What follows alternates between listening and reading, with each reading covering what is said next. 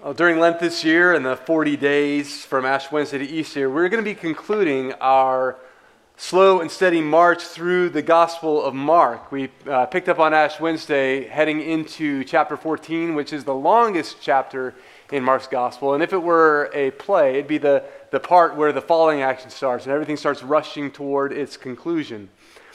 We actually began our foray into Mark's Gospel in October of 2021. Some people in this room were not even alive then, back when we started that.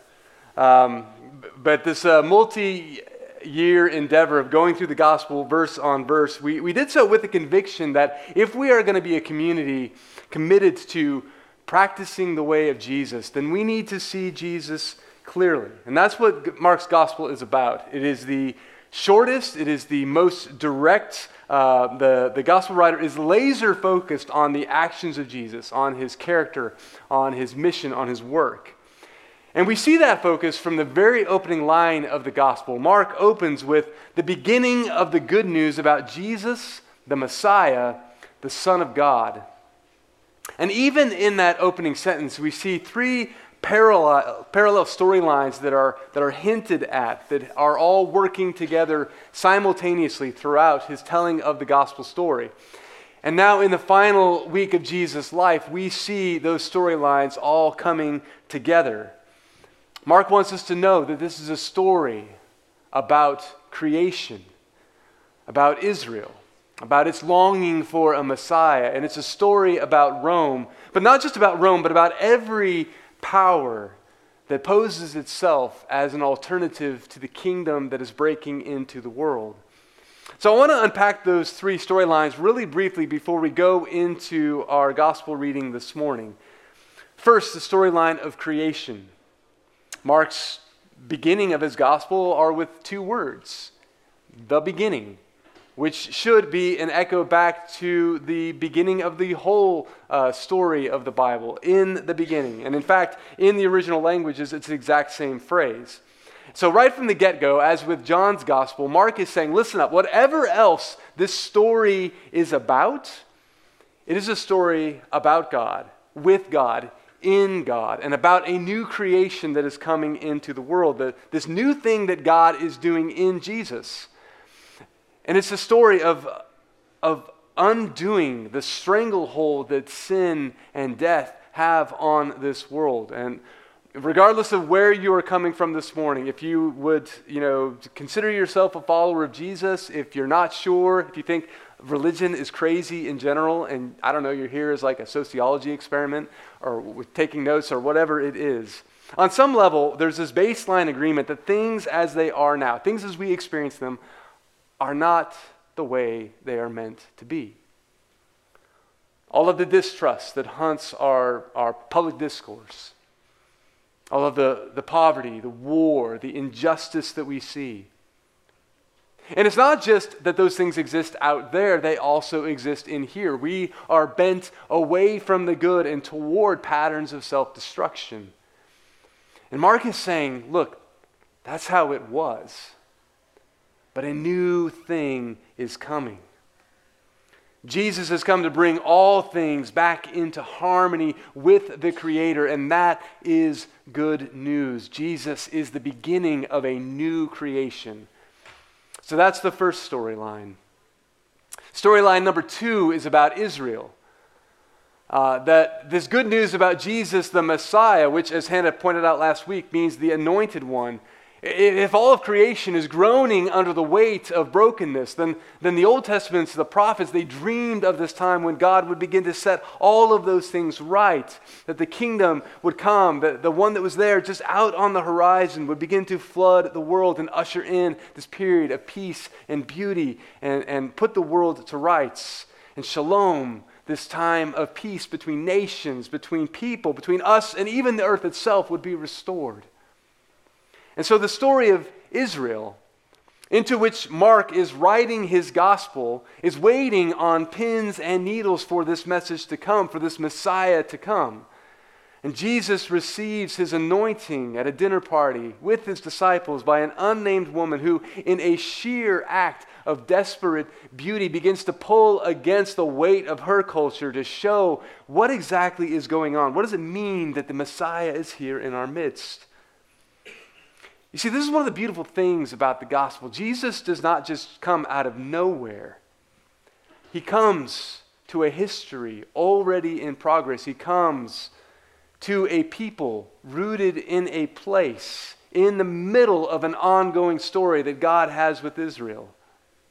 And this whole story from creation to the calling of Abraham and the blessing of the world through him, up through the Exodus and the covenant at Mount Sinai, and then the line of kings through David, the heartbreak of the exile to the prophets. It's all been leading up to this moment. Jesus is the climax of this story.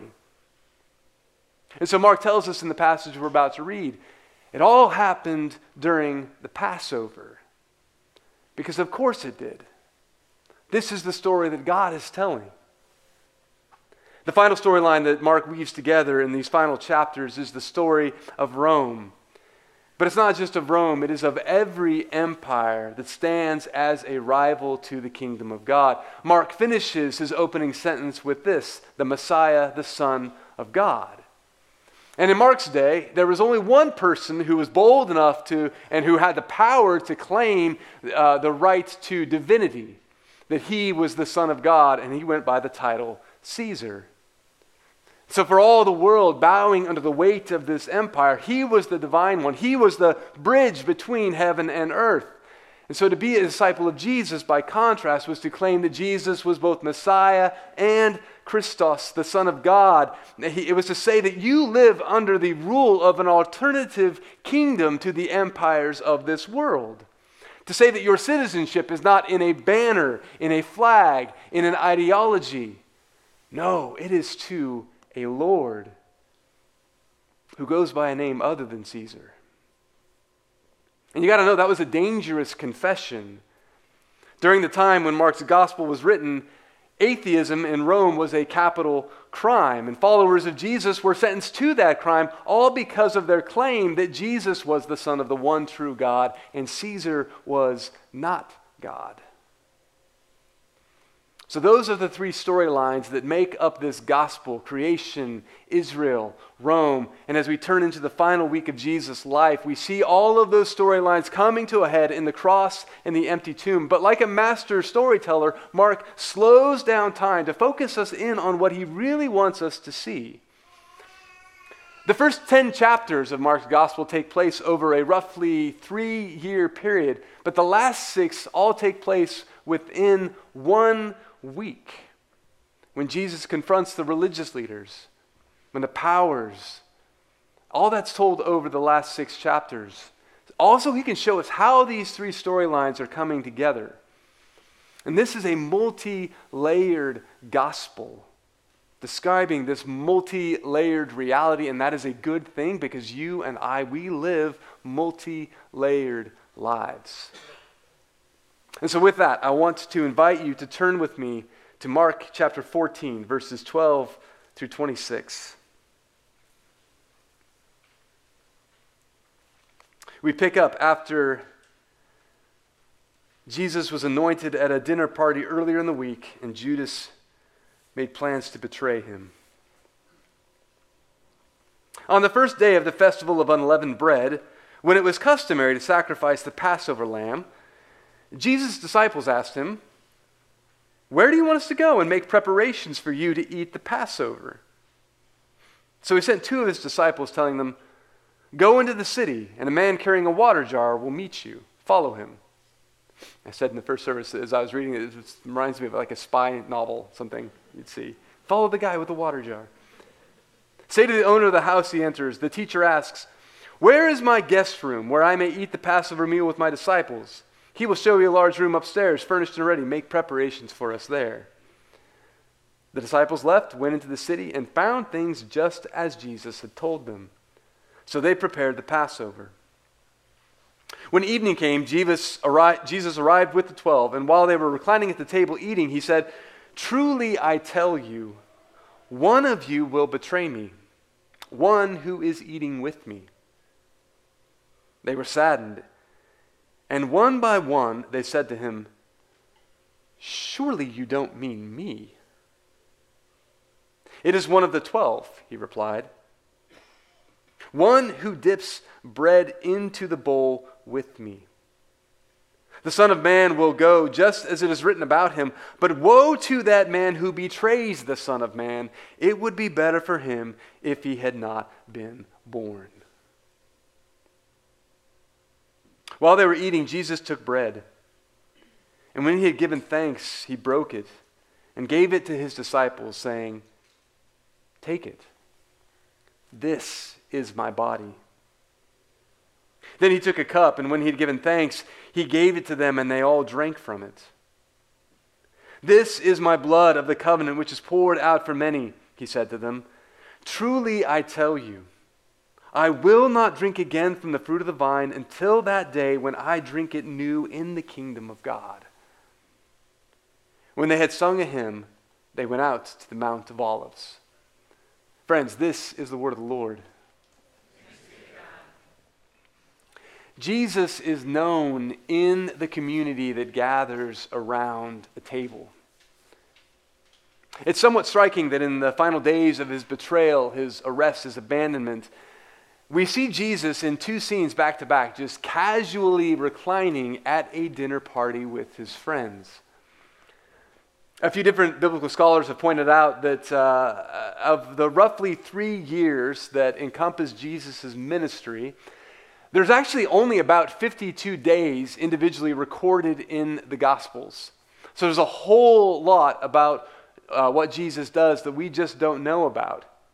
But it's somewhat striking that of all the things that his disciples remembered, times at the table make their appearance over and over again. So much of what they remember happened around a table. In the last week alone, like I said, he's got these 2 dinner parties, one where he's anointed with perfume, and then the Passover meal, in which he reinterprets all of Israel's history. He says this in verse 22. "While they were eating, Jesus took bread, and when he had given thanks, he broke it, gave it to his disciples, saying, 'Take, it is my body.' Then he took a cup, and when he had given thanks, he gave it to them. And they all drank from it. This is the blood of the covenant, which is poured out for many." Those words, "take" and "give," frame this entire meal. Tim Chester calls this dining room table discipleship. And the amazing thing about it is how poised Jesus appears. Betrayal is something that marks the entirety of this meal, and yet he knows that he's going to be abandoned. He knows that he's going to be betrayed. He knows that he is going to be made to suffer, and yet he is a non-anxious presence in the room. One of my theological mentors, Dallas Willard, once was asked to describe Jesus' character in one word. And after a long characteristic pause, he said, "Relaxed." And Mark makes it clear that this event that we know as the Last Supper, it takes place on the Pesach or the Passover, the holiest day, the holiest of all of the Jewish festivals. It was commemorating the deliverance from Egypt when the angel of death passed over the firstborn in Jewish homes that were marked by the blood of a lamb that was sacrificed for that meal. And the faithful of Israel were not allowed to celebrate this outside of Jerusalem. And so the entire city would swell in attendance over the week of this festival. People would make pilgrimage. This had been the tradition for generations. Jesus knew it by heart. He, no doubt, had participated in this pilgrimage for many, many years.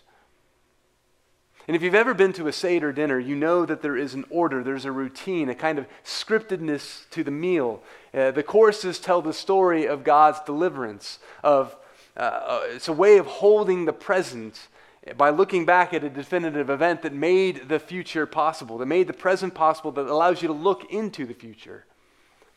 It's like the first beams of sunlight after a long, dark night. It's you know that the grace is coming. You know that the horizon is on its way. You can start to see the little bit of light pierce into the darkness.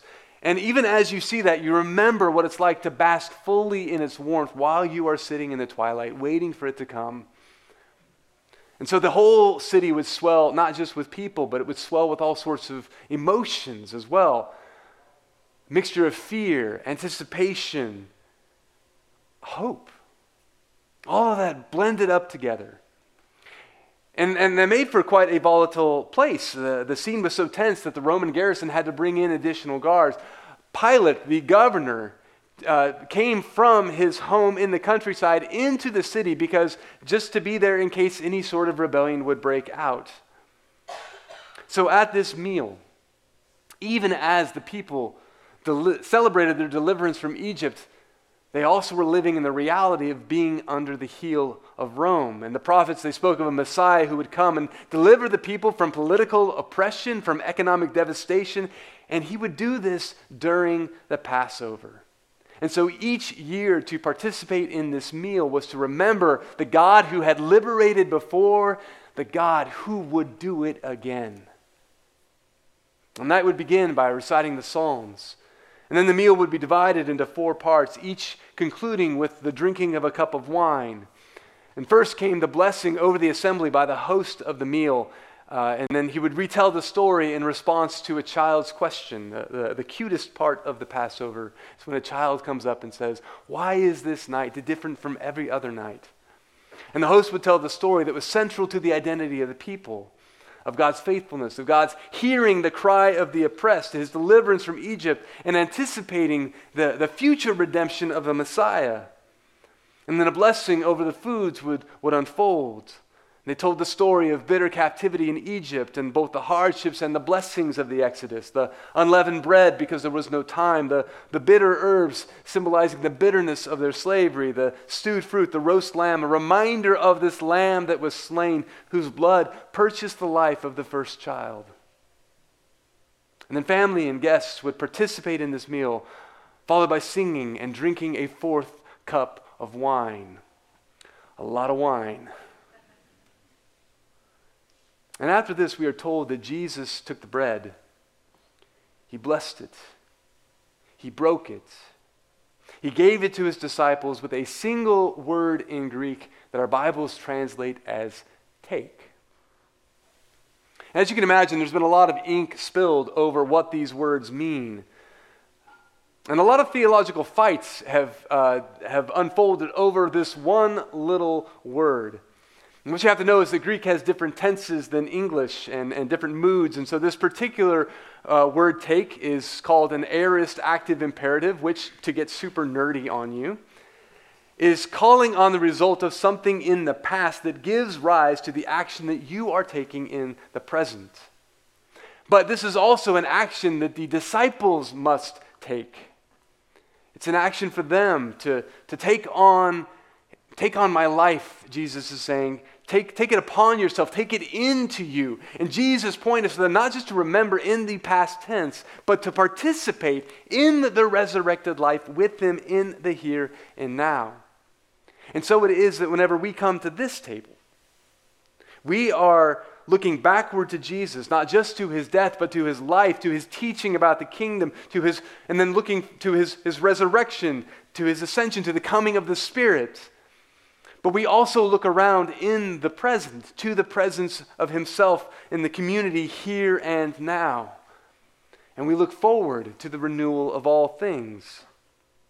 This is what all the Hebrew prophets, from Isaiah through the revelation of John, envision the future as this banquet with Jesus at the head of it, where everything is renewed, where everything is as it is meant to be, what the prophets call the messianic banquet, what John calls the wedding feast of the Lamb, celebrating the union of heaven and earth. And you can imagine this one big, long, beautiful magnolia table where everything is perfect and in its place, stretching from Maine to Chile, where every nation, tongue, and tribe is present. That is where the story is going. Past, present, future, all coming together when we sit at this table with Jesus at the head of it.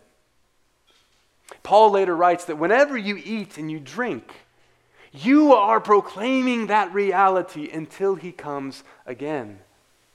So it's not just looking backward at Jesus' death, it's looking forward to his return.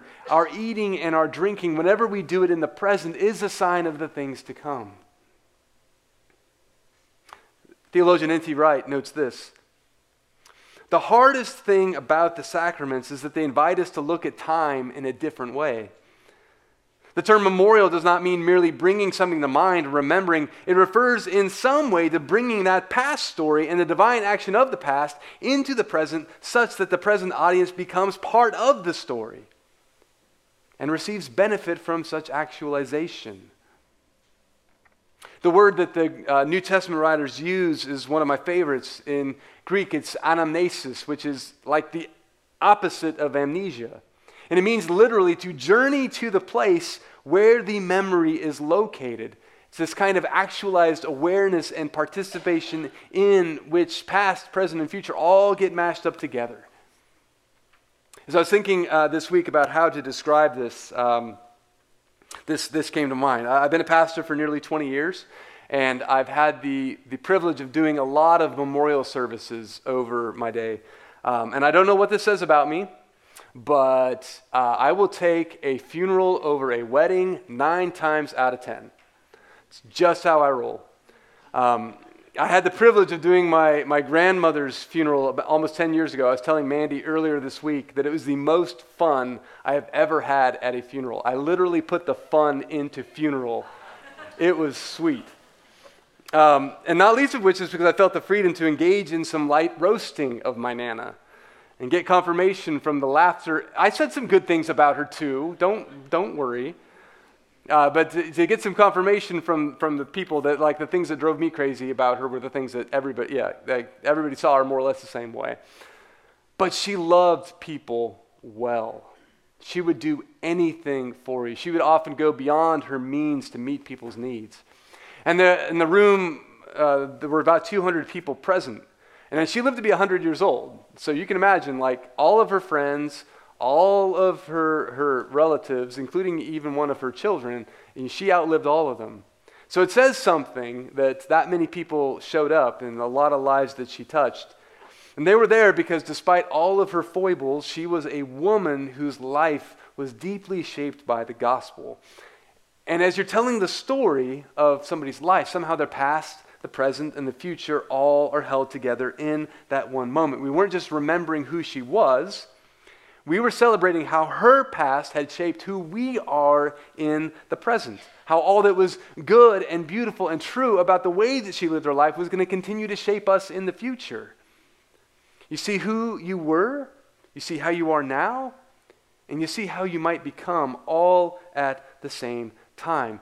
And when you remember, you're pulling from the past, you're looking toward the future, both to shape how you exist in the present. And I think that is what Jesus is getting at when he tells them to take this bread, take hold of me, receive me. Do life with other followers of Jesus around a table in remembrance of me. Let the past and the future break into the present. Let that shape the direction of your life.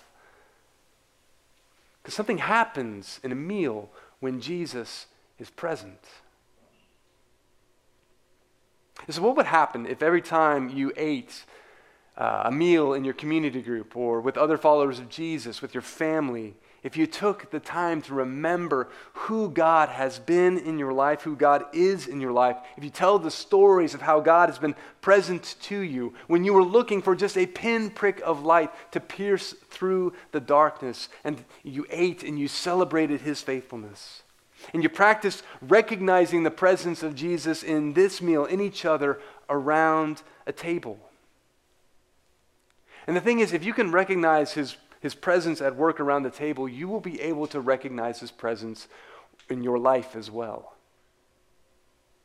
And the table, the reason we come to it each week is this place that trains us to remember and to discern Jesus' presence in all of the places where we eat and all of the places where we go throughout the week. The act is way more than about the bread and the cup. It's about the whole meal. Even more than that, it's an invitation to live life around a table in community with each other, with other disciples of Jesus, with Jesus himself as the host of the meal. All the other Gospels, Jesus says, do this as a way of remembering me. And the meal that Jesus had in mind is not a pinch of bread or a shot of wine or a cracker. It is a meal. It's this life, this community that's gathered around the table with other followers of Jesus to tell the story of how God has delivered you so that you can live that story out in the world. The thing is, the stories that we tell end up being the stories that tell us. They end up being the things that shape the way that we live our life.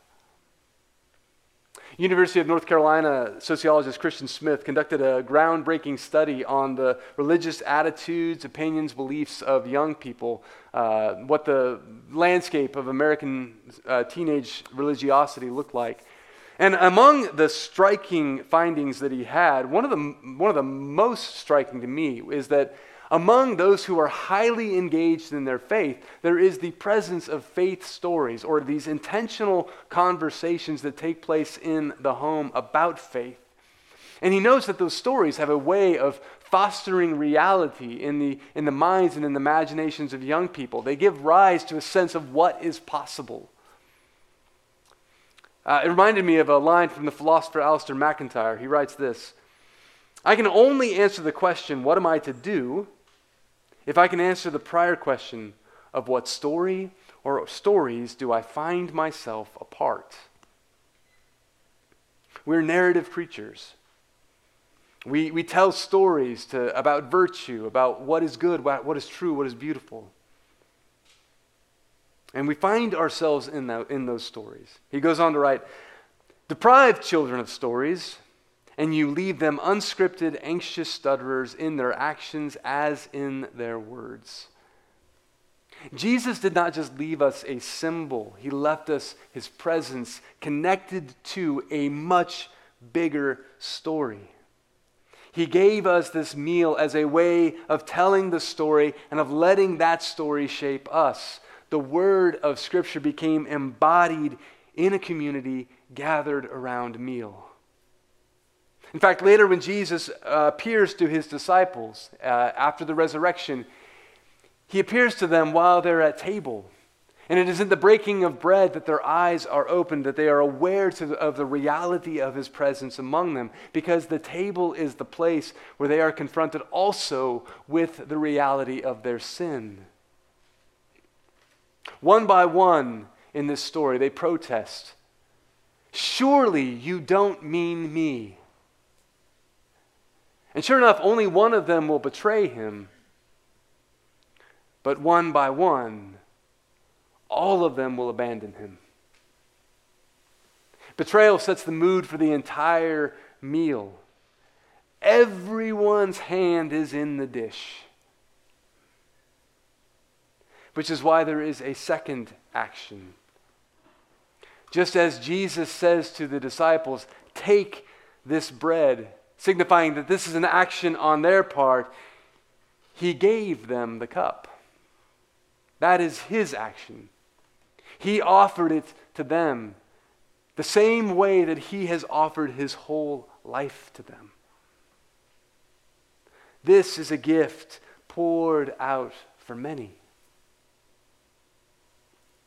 And with this action, the question that was raised at the dinner party in the passage before, where the woman poured out the perfume, and the disciples ask, "Why such a waste?"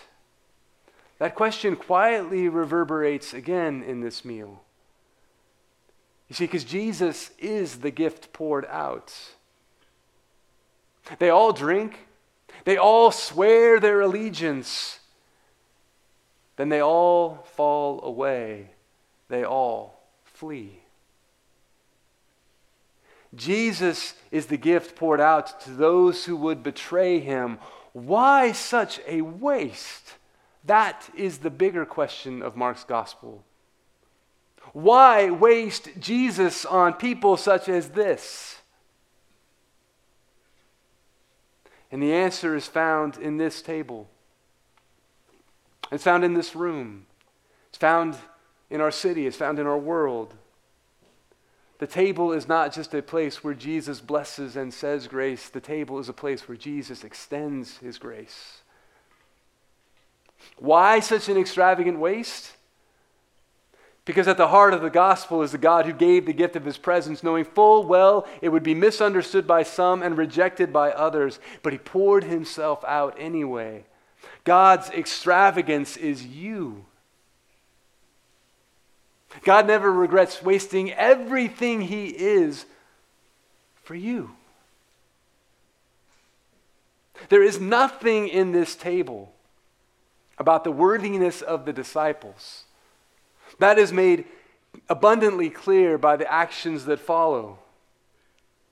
And yet somehow in Jesus, this table is a place of right standing based not on merit, but only on need.